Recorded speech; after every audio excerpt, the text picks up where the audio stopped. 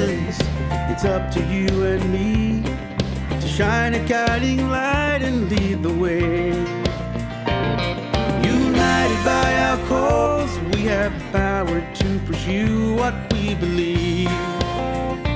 We'll achieve the realization of our dreams.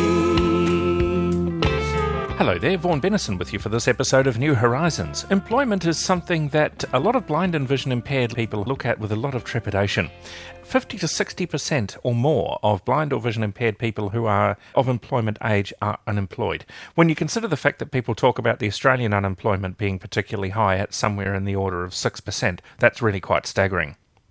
Blind Citizens Australia is looking to make inroads into this problem to discover exactly what's going on and to try some ideas of how it might be fixed. We've spoken to Naomi Barber a few times on this program, but she's now heading up this project.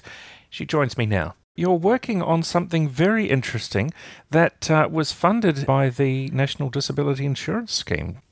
Yeah, that's right. We've been really fortunate at BCA to pick up some new funding this year from the National Disability Insurance Agency through their Information Linkages and Capacity Building grant funding round.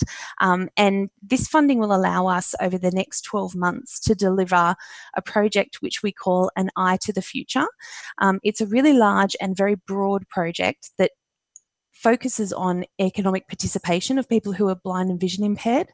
And what we've done is broken it down into 4 mini projects that allow us to provide opportunities for people part of our community and employers to be involved in the promotion of economic participation. So economic participation relates to those of us that are employed, that are in the workforce, that are taking a wage, and that are participating in work-related activities. And what we find is that there are a lot of people who are blind or vision impaired that are underemployed, so may not necessarily be unemployed, but are definitely underemployed, so maybe not utilised to their full capacity, or doing roles that they're maybe overqualified for, or that there's people out there in the community that really, really want to work and have the capacity to work that aren't getting the employment opportunities that maybe somebody else might have been given. So when we're looking at economic participation in this project, we're looking at promoting employment of our members and making sure that the employers around us are aware of how to do that in the best possible way. So if we break down the project, we're going to partner with a variety of different organisations to make sure that this is having a broad reach and we're enabling opportunities for people in a variety of different areas. But the first thing that we're doing is creating an online platform that contains forums and employment-related resources, and that will be for people that are seeking employment, but also for potential employers. So we're going to have blindness-specific resources that can assist at both ends of the spectrum to help people into employment, but also to help people through the recruitment phases. And we hope that those resources will be of interest to a variety of different organisations, corporates, businesses, people that are willing to take on new employees, so recruiters, HR, managers and decision makers. We'd like to have a look at those resources as well. And following on from that, we're going to be looking at creating some short videos which will be showcasing the skills and diversity of our community, and we'll be highlighting stories of employment. And we're really hoping that those videos will appeal to employers, but will also appeal to people who are blind and vision impaired who are seeking employment and thinking about what employment looks like for them in the future. And this will give them a bit of an idea of some of the things that people have been successful with in the past. The third part of the project is developing an internship program. And that's where we will partner with businesses, companies, organisations, corporates. We'll be talking to the many organisations that we have linkages with and trying to set up intern programs that will allow some of these organisations to take on some of our members of BCA and see what it's like to involve diversity into their workplace, and again showcase the skills of our community by providing some internship placements.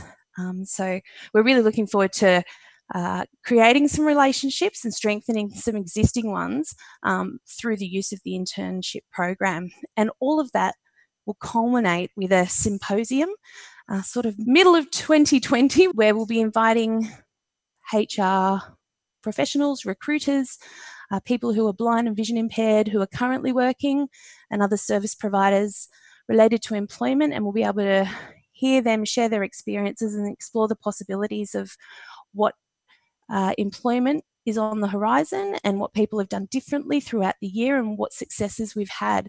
And we'll also be able to showcase those videos and share some of the stories of the intern program at the symposium, where we will see all those parties come together and talk about the experiences. So it's a huge, huge project, and it involves a lot of people within BCA, but also external of BCA. And we're hoping to involve as many people as we can in the journey of economic participation over the next 12 months.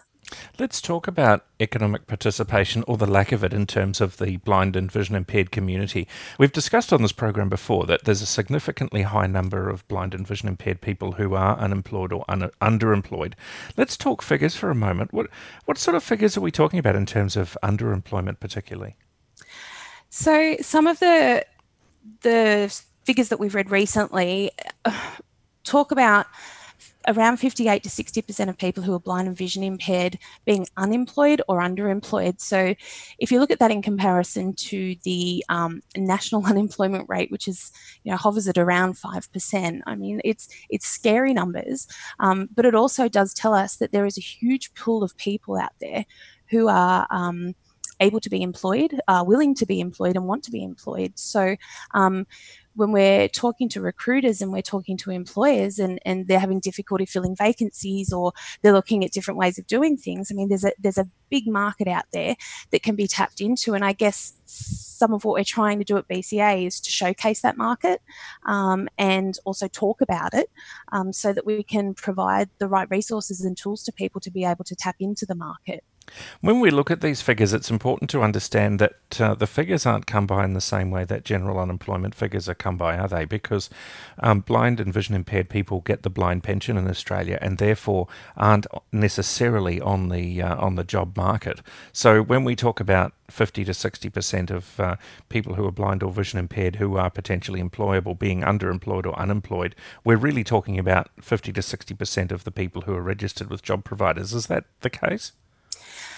It depends which way you look at it, but there's a lot of research that goes into, figures and numbers and stats around, who's employed and who's unemployed. And when you look at employment services and who they place in employment and how long that employment lasts, sometimes the figures are skewed one way or another, depending on what you're looking at. But I mean, what we have found through our research is that there are significant numbers of people who are educated, who are trained, who in many instances have significant qualifications, but maybe have missed out on some on-the-job experiences. I mean, a person who's blind or vision impaired may not have had an opportunity to have done some part-time work while they were in high school, or the general experience of being able to go and work at McDonald's and gain those skills and understand those workplace practices.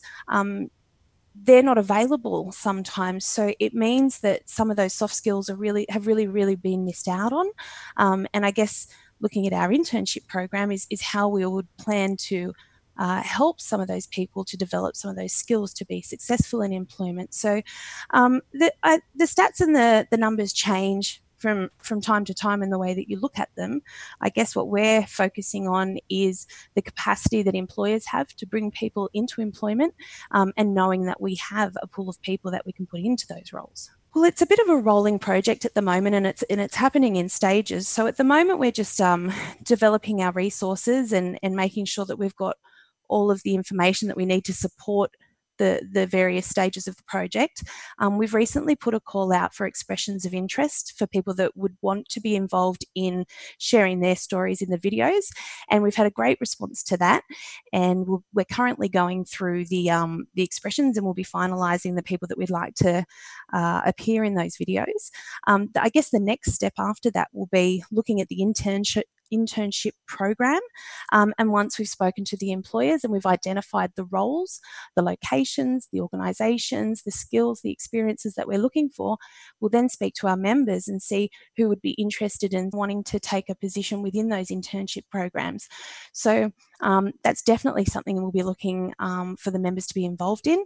But more immediately, we're seeking some information for our website from your members that relates to what people would like to see in terms of resources, questions that they would like answered on the website about employment. So if people have ever wanted to ask a question of an employer or of a recruiter or about their resume or certain ways to present at an interview or anything like that, we're more than happy to take those questions and answer them on the website. So if people are wanting to contribute something to that page on the website, we're asking them to email in or call into BCA and let us know, and we'll definitely put their feedback in there and hopefully be able to showcase some of those questions and answers on the website.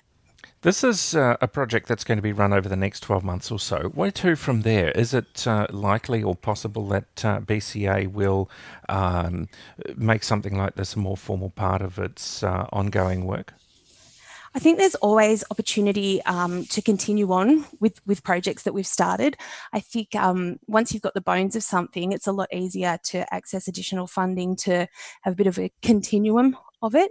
And we would definitely look at continuing to provide our website and the resources and some of those learnings that have come out of it. So there's definitely opportunity to not just complete the project, but then to maybe leverage that to do some other things around employment and leadership into the future.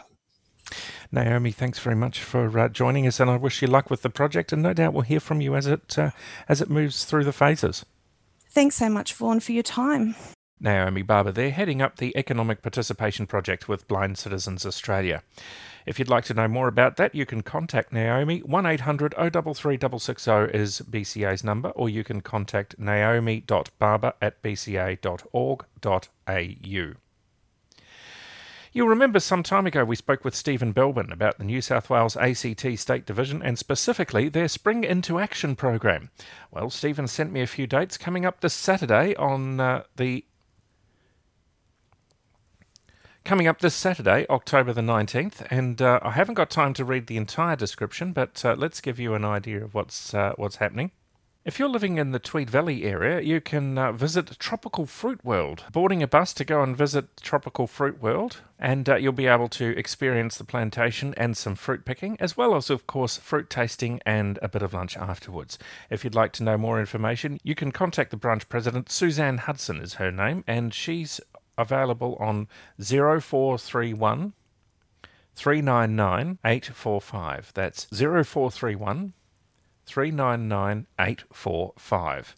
As well as that, in the Newcastle Hunter Valley area, that's Stephen Belbin's branch, in fact. He's the RSVP contact for this particular one. Also, this coming Saturday, October the 19th, you'll be visiting the historical Bank Hotel Dungog. So boarding the Northern Rivers XPT train, travelled on that one many times myself, heading to Dungog. I haven't been there. Looking through the town and specifically the Bank Hotel for lunch. One of the oldest hotels in New South Wales, apparently. A good opportunity to network, meet some new friends, and hopefully we can encourage some people to join the branch as well. If you'd like to go to that one, you can contact Stephen, and his number is 0409 000 100. So 0409 000 1 Dahlia. That ends this week's program. I'm Vaughan Bennison. If you'd like to contact Blind Citizens Australia, 1800 033 660 is the number, 1800 033 660. Email bca@bca.org.au. I'll talk to you again next week. We'll achieve the realization of our dreams,